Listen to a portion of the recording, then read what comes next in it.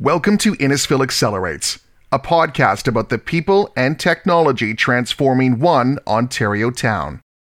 Today, we're talking about the future. For as long as there have been movies about the future. And that future is almost always a bad one.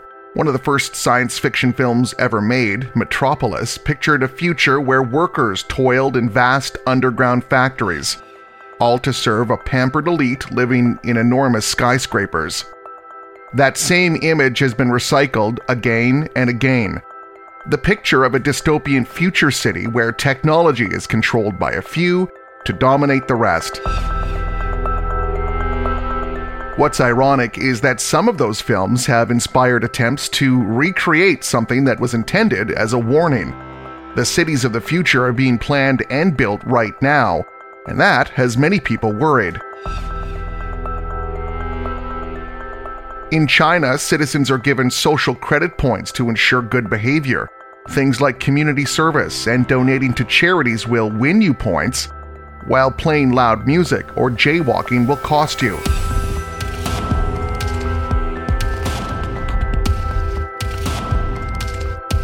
Lose too many points and you'll be added to a national blacklist, and that will prevent you from getting jobs, going to school, or even buying airline tickets. That system is being enabled by China's enormous mass surveillance system, which almost entirely depends on information technology to function. So you can understand why people start to get a little nervous when politicians in Canada start to float their own plans for a connected, smart city.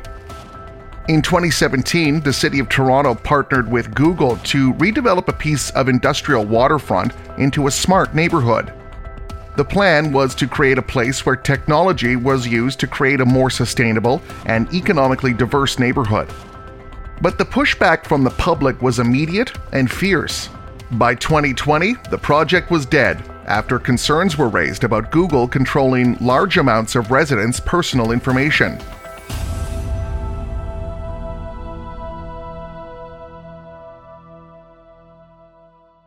In Innisfil, they're trying something different. They're pursuing a project called The Orbit. The idea is to create a new neighborhood centered around a GO station that would connect directly to downtown Toronto. They're working with a local developer to create housing and commercial spaces that encourage walking over cars. But the town is getting as much input from residents as possible, and they've been reaching out to some of the people who have been thinking a lot about what a smart city could be. Over the next few episodes, we'll meet some of those people. But there's a benefit to share information. That's why the citizens is the key component. That was Francois Bedard. He's the founder of Plan B Development, Inc. They work with companies and governments to create a roadmap to the future city. I spoke with him recently and started by asking him a deceptively simple question. What is a smart city? This is a fundamental question because from different angles, there's so many answers. Every smart cities initiative, and we're saying now even more smart municipalities, involve digital services for the citizens. And sadly, they're using the expressions smart cities for economic development and trying to bring technology providers. But at the end, people forgot there's the citizens that will play into a specific regions because connectivity is an issue. Still in Canada, we still have black hole in terms of connectivity, but people don't understand the value of bringing the citizens part of these discussions. And the notion also of a sense of place from a metaphor perspective, because a sense of place means what kind of story, connectivity, and also security we can build around a destination for the people that lives in it, depending on your demography, or basically all the suppliers that needs to go in, say like the connectivity and also the utilities from an energy perspective. But back to your questions, what a smart city should be about and what are the images is, it's a citizen platforms fundamentally. What are the potential benefits of a smart city? There's many benefits. First of all, efficiencies, for sure. sadly, we're living a specific situation with the pandemic and everything with COVID. Digital becomes like the Trojan horse of efficiencies because we're working from home, but actually the notions of working, transport, and digital makes also cities a better place to live in, So the fundamental at the end of the day is how can we redefine those social interactions with people, still having his notions of being connected because maybe from a health perspective and from the authorities also could be provincial, federal, and also municipal is from a health perspective, can we protect our citizens and basically have better platforms to communicate with them? So there's many, many, many angles. You mentioned deficiencies, and when you think about how much of our infrastructure, our governmental structures are these legacy systems, these pre-internet legacy systems that are inefficient, they're bureaucratic, they don't necessarily react that well to citizens' demands. Are you thinking that we should be able to access things like social services or our utilities more efficiently through a better connected city, a smart city? What are you thinking here? Those examples, including like snow removal and how can we be more efficient to waste management? Do we need to have our garbage out or our compost on Monday, Tuesday, or Thursday? Because usually when we're planning those services, there's going to be a truck driving in front of your house. This is the time to pick up trashes. But to be more efficient means that from a financial perspective, but also from a process perspective, how can we be more efficient? So if some government initiative is saying, okay, we have a big issue about waste management, how can I reduce the waste at home so I don't contaminate those landfill with something because a truck is supposed to pass by? That's one example. The other example, snow removal. What is critical to remove the snow? And do we have the proper equipment? And actually, from a city perspective, do we have the proper providers to remove the snow? Are they only applying salt and the plow? That's it, and they remove, and actually they will cover the fire hose on the street with snow. And because from a fire perspective, where's the hose? When you so efficiencies and cities also understand more and more, and this is very fascinating as a format. A 3D digital twin of a city, it's like the digital form of what needs to be done, what needs to be managed into specific criteria. And to see in 3D also is a way to evaluate all those contracts that goes with how do we manage a city, but also for real estate promoters, where I should be and where I should not be. As you know, maybe in Quebec, we had some big issue about the water level 2 years ago. How do we manage water levels? And what is the proper way to install a building or a house near the water line? Are they too much water or something? So, and at the end, smart cities are very aligned with, and also today, technology will never be an issue, I can tell you. 5G will exist, connectivity will exist, visual light communication will exist, VLC. There's many, many, many protocol. And also smart home will exist and smart building will exist. But the purpose is, what do we do to have a purpose to engage the citizens and the stakeholders to be efficient altogether? Because this is a data play, fundamentally. How can you manage stuff and projects without the proper information? But there's a benefit to share information.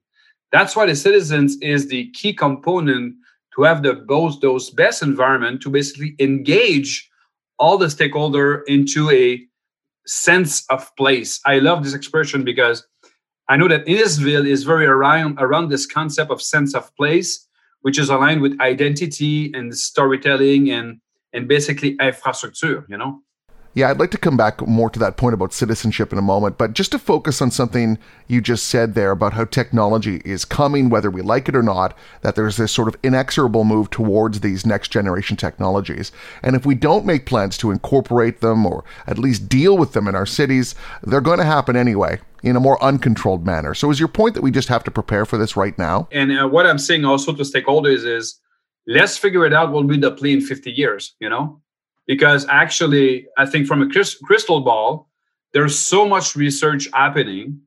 I understand that city is managing short-term initiative and also real estate promoters are evaluating a short-term initiative. But the funny thing is, I am 52. I have 3 kids, 24, 21, and 15. We have those devices been connected at home, but how, from a demographic perspective, my kids are living into a digital environment and connected things. Don't forget also voice print. We have a Google Home Nest into the kitchen.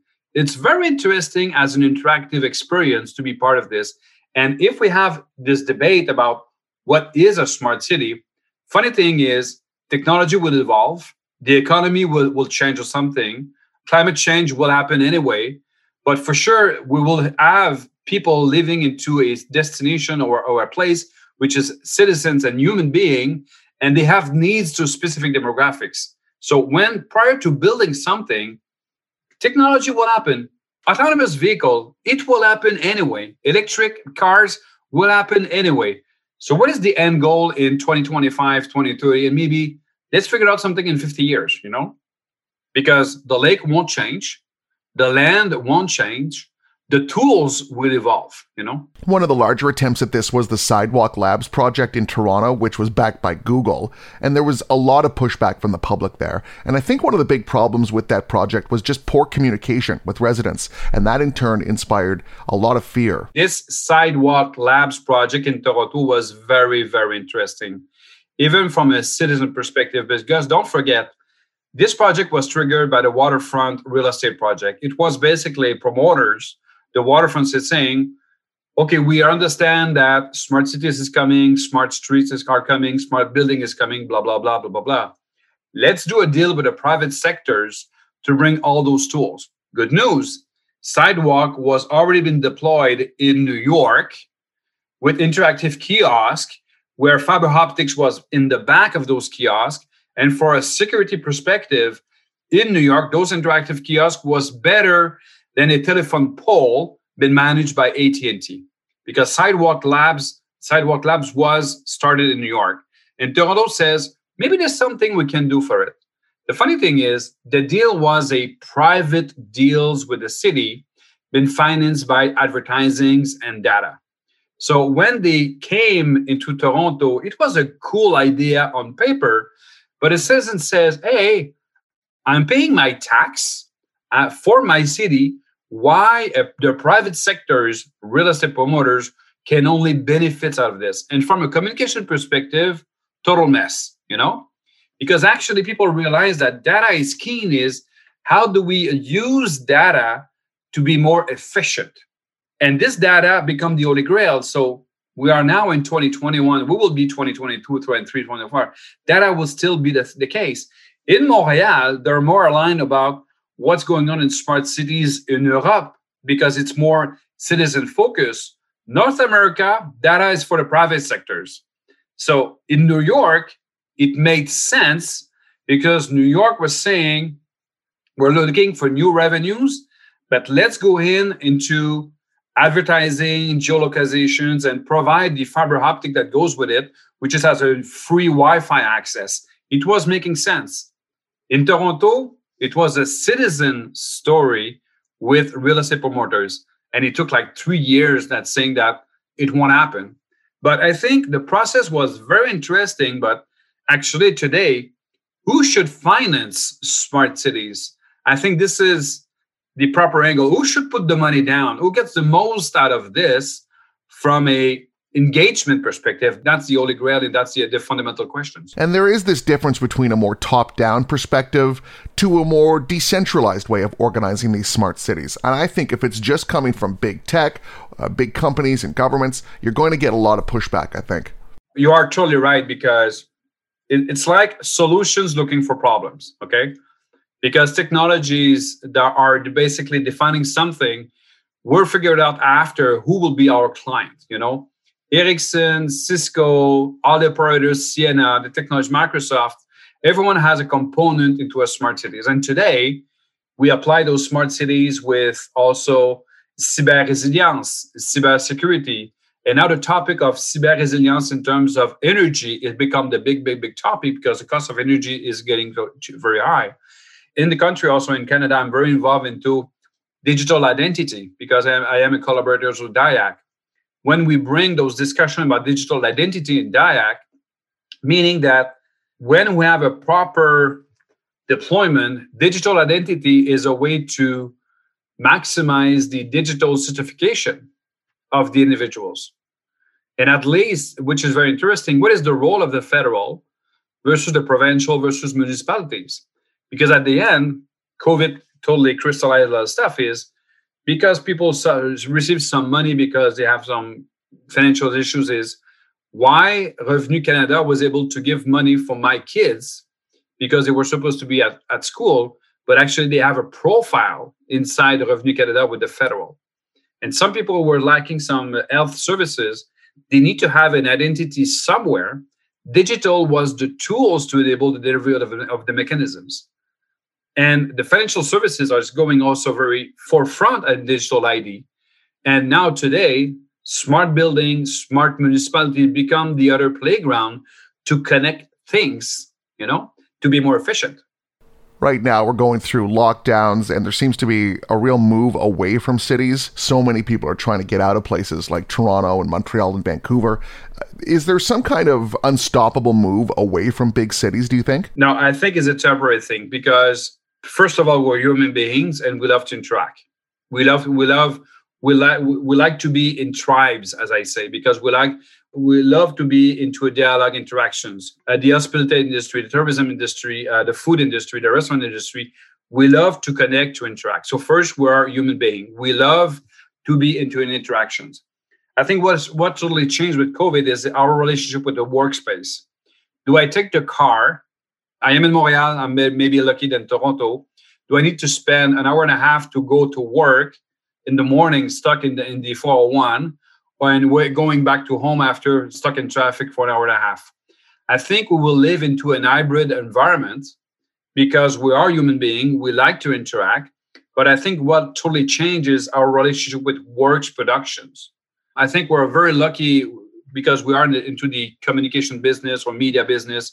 We can work from whatever on the planet to be connected because now, think of it, 2 years ago, we have no idea what Zoom was all about, Maybe WebEx from Cisco or something. We saw people doing some live captures on YouTube. But today, attending a meeting with a Zoom become a standard. Prior to this, we would take a car. We need to go there to meet and everything. But it's totally changed how to be more productive back to efficiencies. And I think city will always exist because we love to be in interaction with human beings and discover something else. But I think it's going to be a new downtown experience. Everything is changing. And what I found very amazing when I'm thinking about smart cities limiting is we don't usually ask the anthropologists or the philosophers or the sociologue, what are the big meaning that people needs to see into a tribe experience, It's always economy, real estate, and technology. Technology is a commodity, man. So we need to evaluate how those tools could be cooler to even promote social inclusions, The elderly. How do we manage the elderly to be more connected and being connected as neighbors? I think this is fundamentally a new trust framework to collaborate and to support each other's. And technology become tools. That's it. Well, that really plays into the Orbit development in Innisfil. And as they try and rethink what this small town could be doing to attract more people from the GTA with a modern, connected development, what do you think of this plan? I think from a municipal perspective, Innisfil is doing exactly the proper steps to basically engage and be supported as many experts as possible. And this is a way to go in to represent what will be the end goal of the citizens. The good news is also, according to what they want to accomplish, there's only one real estate promoter, so it's going to be easy to negotiate with them. And the funny thing is, I'm always using the Truman Show as one of my best examples. You can redo a Truman Show, but we are in 2021. Even though that Jim Carrey was part of a big show, been managed by big brothers and everything, blah, blah, blah, people are smarter than we think. They can spend more money than we think. So don't cut the corners. Bring the best value with perspective, energy residency, electric cars, being near of the water, local food providers, smart gardening, those things exist. it brings people in, as a storytelling. So far, I think Innisfil is doing the proper process, but more and more engagement will be required. But at the end of the day, it's always a financial situations. Who would put the money down to finance this to make more sense of a living space and living collaboration between neighbors? Back to the trust framework, There have been other attempts to make big smart city projects in places like China or in Saudi Arabia where concerns about stakeholders or citizens are secondary at best. These are authoritarian governments and they can kind of just impose their will. And that's just not possible in North America or in Europe. I think their biggest hurdle that they will face is the land is owned by someone else. The property itself is owned by someone else who basically put money down somewhere, somehow, maybe 15 years ago, 20 years ago. So this company, these organizations have some rights. So do they increase the value of the land and they want to sell? Innisfil should buy it and basically make their own destinations. Or they want to do a new deal with the end owner. And I think this is more a financial issues than a citizen issue, because actually it's more, what is the value today? What could be the value in 30 years, So we need to be smart, because first, living environment are requiring.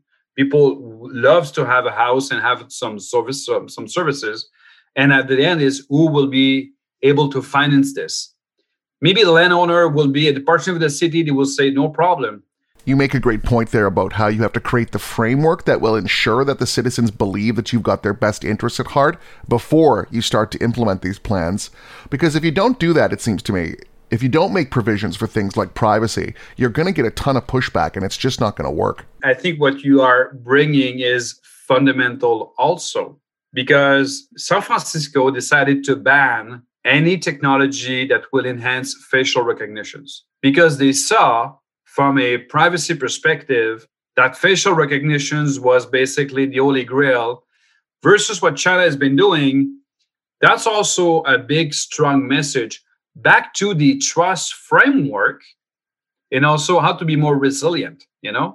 It's very interesting to bring this to the subject, because it's always a big concern and people are afraid of the Big Brother initiative. But technology can do so much stuff, but also could be very disastrophic into other way. But the question is, do we know everything what is possible from the beginning prior to invest?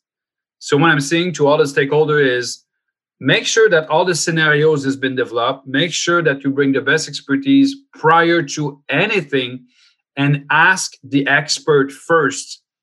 Sadly, technology has always been called too late because technology change, but it needs to be part of those discussions in the beginning. Call in Microsoft, call in Ericsson, call in Cisco, calling the big guys to give them a pitch over what is the top standard that we need to consider over the next 30 to 50 years, that makes sense, and learn from it,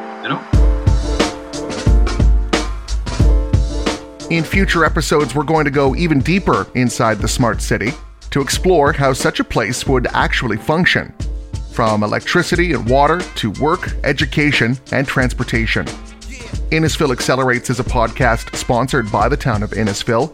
To learn more about how they're working to create the neighborhood of the future, go to innisfilaccelerates.ca.